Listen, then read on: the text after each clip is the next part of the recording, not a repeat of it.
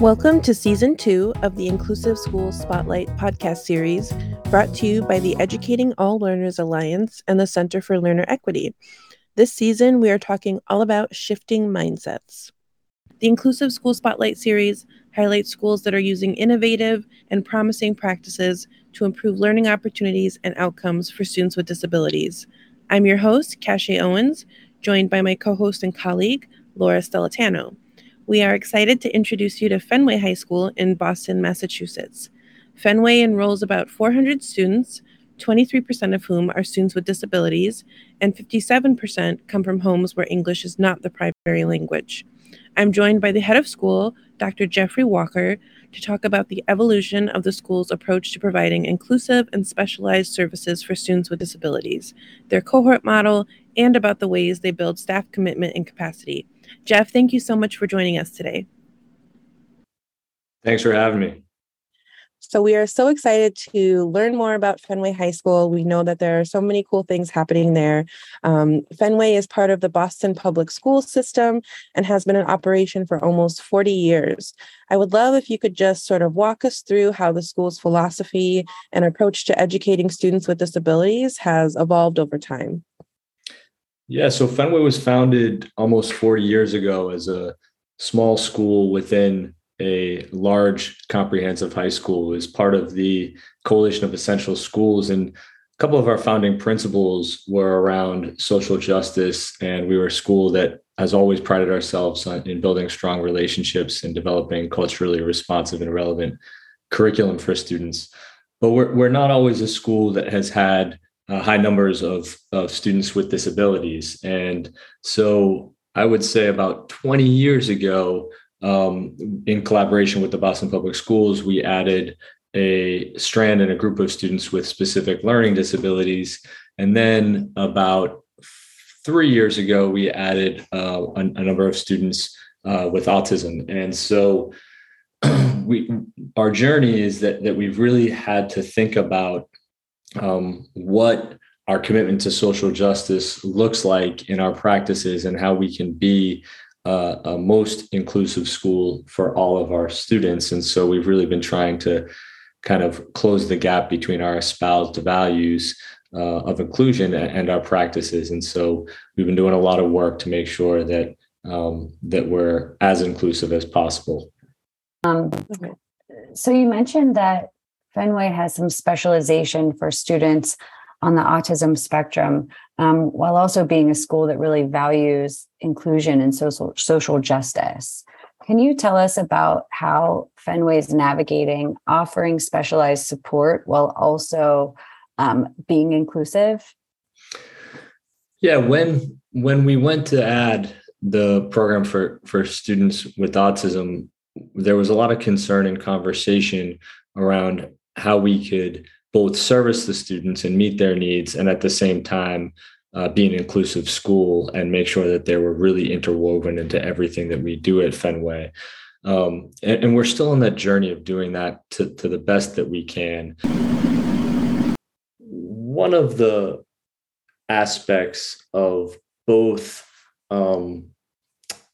adding more students with disabilities and a variety of disabilities to Fenway High School, that has also been happening at the same time as our population of students learning English has increased as well. And so it is important to mention that the complexity of the work for teachers has increased. So, teachers who didn't necessarily have as many English learners or students with disabilities in their classroom now have those students. And so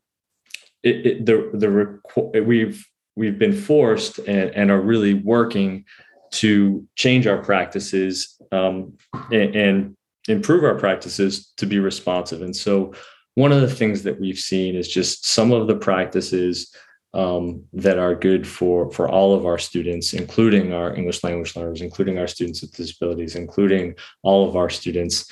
Some of those effective practices are really cutting across different subpopulations.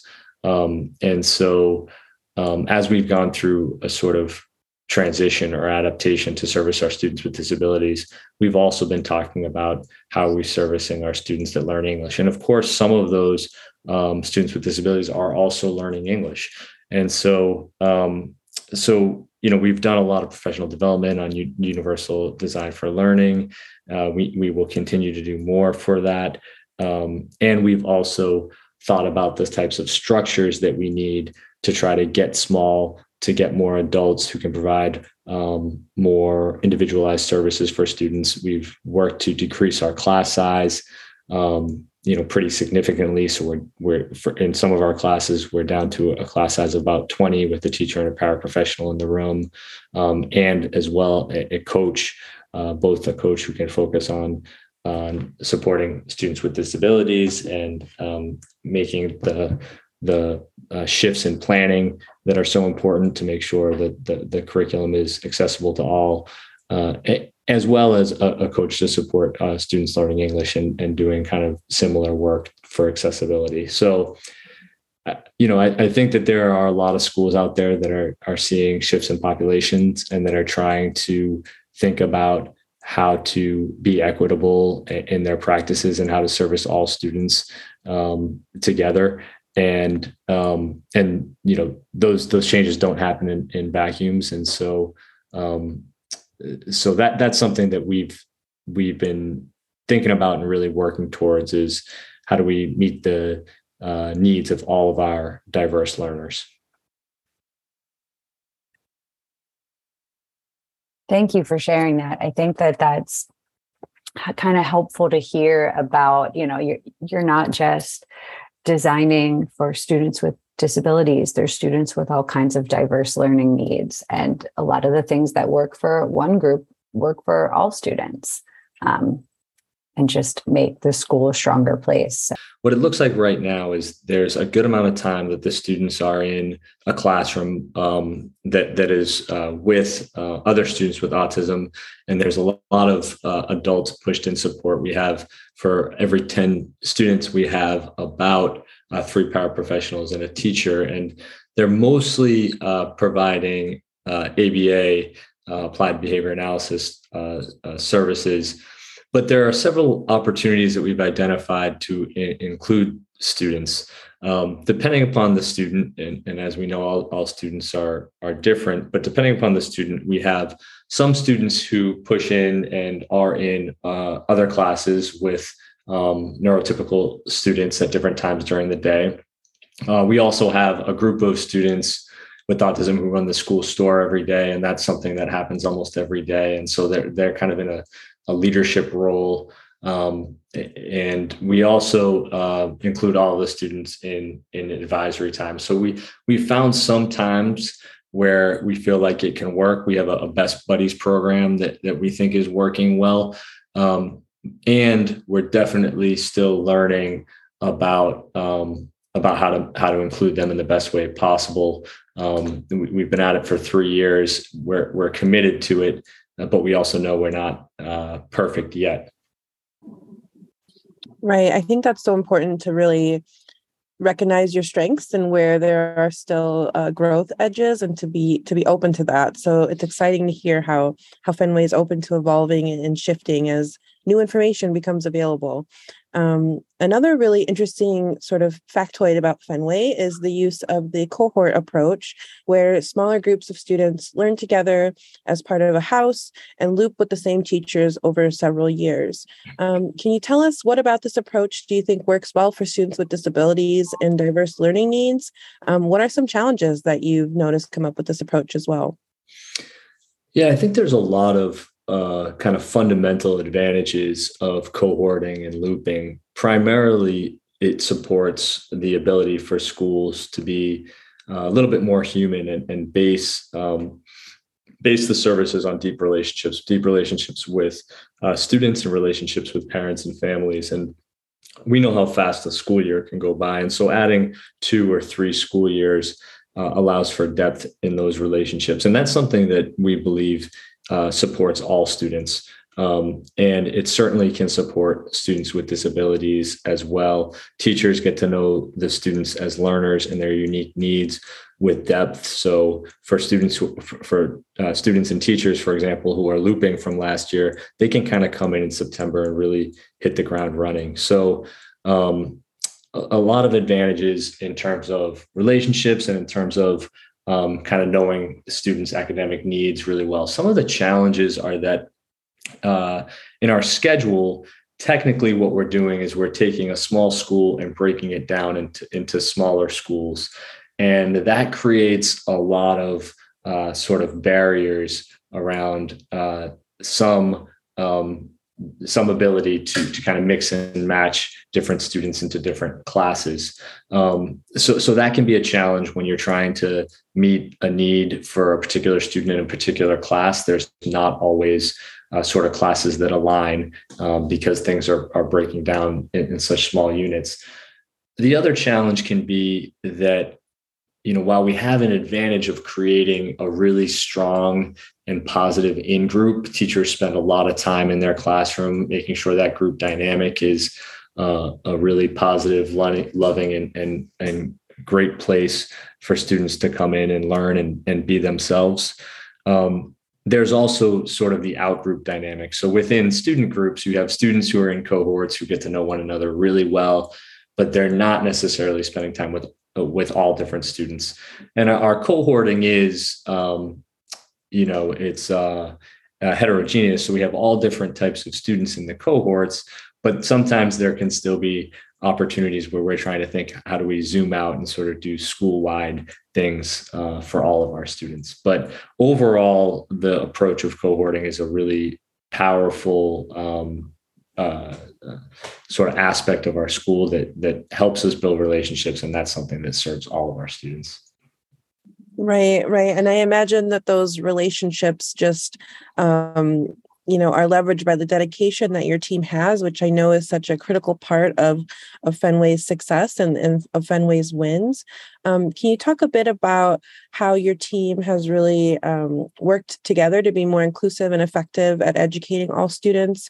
I know that there's been a lot of work done to build the right mindset amongst staff and develop the right expertise. And maybe discuss what challenges you face with that piece of professional development along the way. And on the flip side, maybe there's some success stories to share. Yeah, I think our work to become a more inclusive school and a truly inclusive school has been a real adaptation and commitment to improvement and to kind of an evolution to really be a school that can say we're about social justice and that can kind of walk the walk. There's a couple of different practices that we've done. One has been a commitment to have all of our educators dual certified, so certified in their content, but also having their special education certification. And that's a commitment of our educators and our teachers. And that's also something that we've been able to do some fundraising and grant writing to be able to fund all of our teachers to be able to go and get that training. And that does two things for us. It both sort of helps check a box of having a dual certification, but it also, and the real purpose of it is to try to build capacity so that as we're doing a model where we have students with disabilities in classrooms, we have teachers that are feeling capacitated to engage in practices that are serving those students.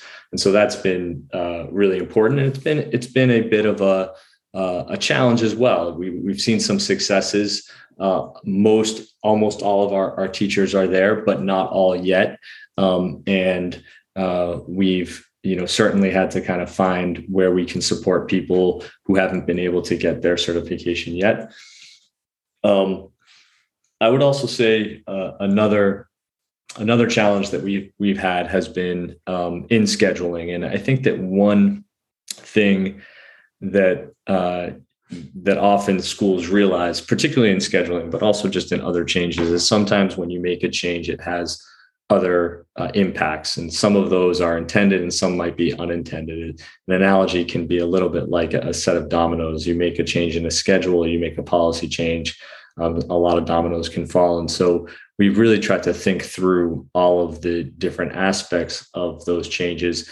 But what we realized was that in many ways, in order to become a more inclusive school, we had to make some fundamental shifts in how we were operating. And so in some ways, it wasn't just an easy sort of, hey, let's include these students. What we had to do was essentially develop a whole new model, almost a school redesign with our house structure, so that students could be fully included and could be really feel and be a part of the school.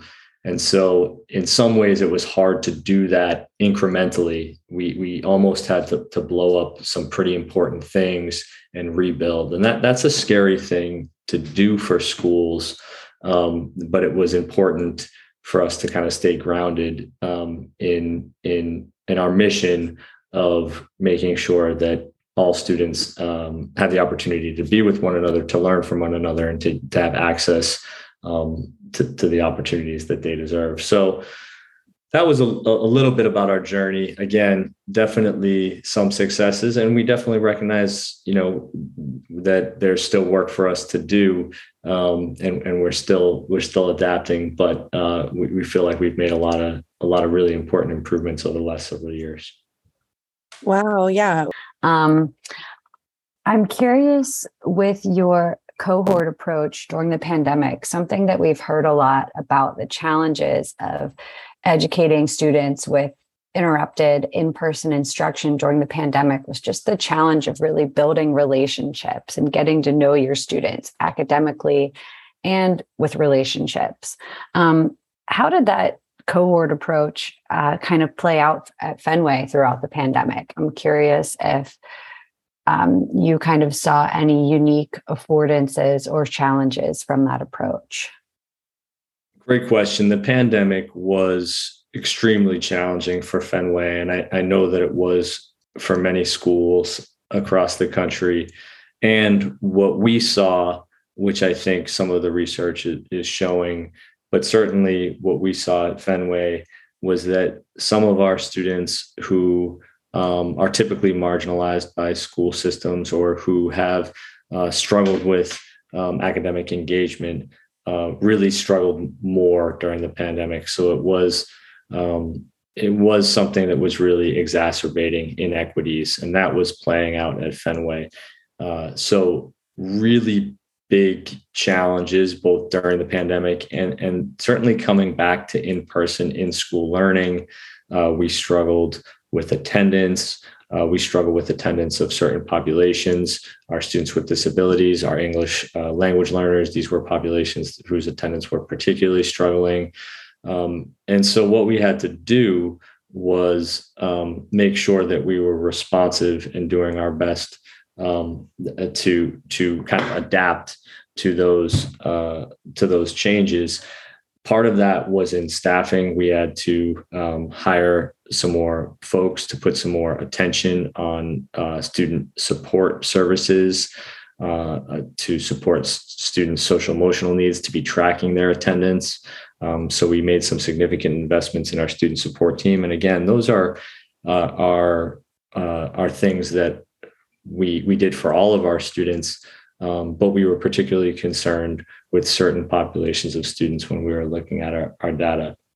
The other thing that I would say was that over the last several years, the pandemics that we were going through as a country and experiencing at Fenway were also kind of an opportunity, or we felt compelled to make sure that we were also rethinking our schooling strategy to try to come back from the pandemic and be more equitable and be stronger, to try to kind of rethink some of the practices of schooling. So as we came out of the pandemic, we did try on some new cohorting model that we believe was going to be more inclusive and better service our students with disabilities.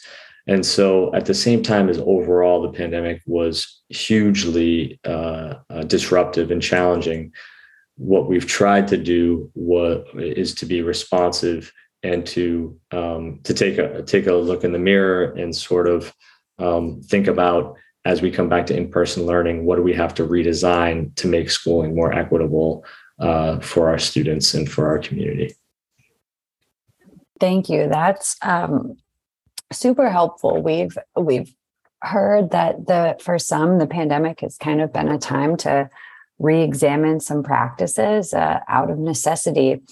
The other follow-up question I have is about this kind of mindset, cultural, and also training transformation that a lot of your staff has undergone. I'm curious if you have any specific stories that stand out in your mind, that kind of highlight some of the change your staff has undergone, whether it be positive success stories or surprises that you all encountered along the way. I would say for us, an important story and transformation that we've gone through has been the addition of students with autism to Fenway High School. About 3 years ago, about 3 or 4 years ago, the Boston Public Schools came to us and asked us to take a cohort of students with autism.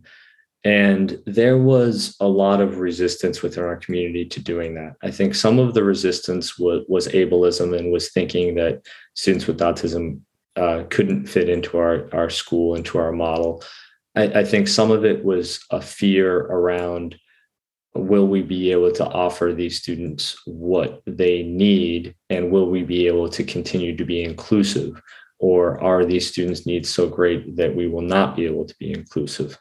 So a lot of fear and resistance. And I think that we worked through that. And now as a community, we really feel like the population of students that we have that includes students with autism makes us a much stronger and better and more vibrant community for all, for both our students with autism and having them, but also for our neurotypical students. We're just a better school because we have a more diverse population of learners.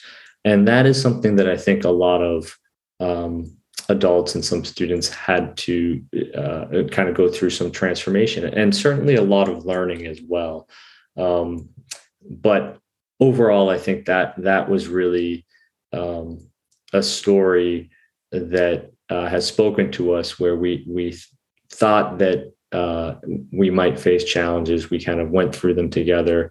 And now we think that we're a lot stronger, and still recognizing that we can still be even more inclusive for our students with autism, and at the same time meet their needs. And we've developed a lot of innovative programming. And when I say me, I really have to give credit to all of our teachers, particularly our teachers who are specialized in supporting our students with autism. But really, it's been a team effort.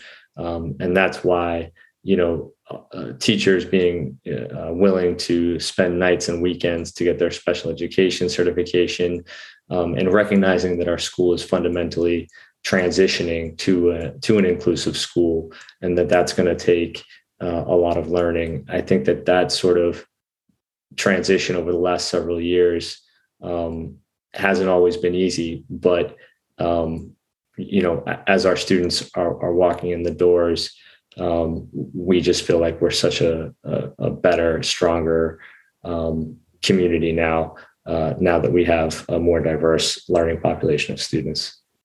Thank you. It's really helpful to hear kind of about that part of the school's journey. I think that makes the work even more important and really kind of brings it to life a bit. A journey indeed. And I can see that you're sort of courageously making these big changes. And that can be a nerve-wracking thing, especially when schools are expected to do a lot with less. So what advice would you give to school leaders who are hearing this and maybe want to implement similar programs or similar structures in their schools? Yeah, I think a couple of thoughts. I think fundamentally that inclusion work in schools is a moral imperative. And so kind of starting with that base and making sure that you start with the why, and that you're expressing that to all the different stakeholders, to our students, to our families, that we have a moral responsibility to make sure that we're educating students in the least restrictive environment beyond the legal components. And if we are a school that believes in equity and social justice, then we have to make sure that students with disabilities who so often have been failed from our system and who the system really was not intended to serve, that we make the changes that we need to make so that we're a school that is fully inclusive and that supports all learners. So the first thing, and I think the most important thing, is to be really grounded in the values that the school has and that you have as a leader in terms of inclusion. The second thing I would say would be not to mistake the sort of easy or sometimes not easy, but sort of the technical solutions for some of the deeper improvements or adaptive things that need to change in order for inclusion to be done well. So, when we looked at things, we kind of initially thought, oh, we can make these schedule changes and re-cohort and kind of redo our house structure, and then we will be inclusive. And what we realized was that there's some deep shifts in kind of beliefs, attitudes, behaviors, practices that need to happen. And so it's not as easy as sort of checking a box. It's really a journey and a deep commitment. And to that end, really just being committed to staying the course, building capacity in your team, and building allies. I think that anytime school leaders engage in deep change work, that there is inevitably resistance, and some of that can be really helpful to refine kind of the improvements that you're trying to make, and some of it really needs to be pushed on through. And the final piece I would say is just in kind of pacing the change. I think when you have something like a moral imperative to make changes to support students with disabilities, you want to do it right away and you want to see improvements tomorrow. And part of that is true. There's kind of the balance in the need to make improvements right away, but also recognizing that it can take time to build capacity to support educators in their practice, to support students and families in the community, in the culture that you're trying to build. So at the same time as wanting to go fast, just kind of recognizing that deep work does take time, and that you just got to stay committed to your moral imperative and stay committed to the work.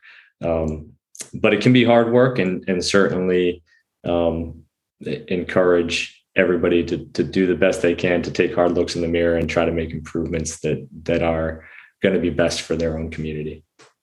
Right. I'm hearing a common theme of commitment, and what an incredible amount of commitment I'm sure it takes, but such an important effort that's worth doing. And just want to thank you, Jeffrey, for taking time to share your insights with us. We very much appreciate you joining us today. Thank you so much. Really appreciate your work, enjoying your podcast, and excited to continue listening. Great. And thank you to all of our listeners for checking in to the Inclusive School Spotlight series. This podcast is brought to you by the Educating All Learners Alliance and the Center for Learner Equity. For more resources and practical approaches that educators can use to enhance opportunities and outcomes for students with disabilities, check out the Educating All Learners Alliance resource library by visiting educatingalllearners.org and clicking the Resources tab. To learn more about the work of the Center for Learner Equity, check out centerforlearnerequity.org. Thanks, and check out the other episodes in this series.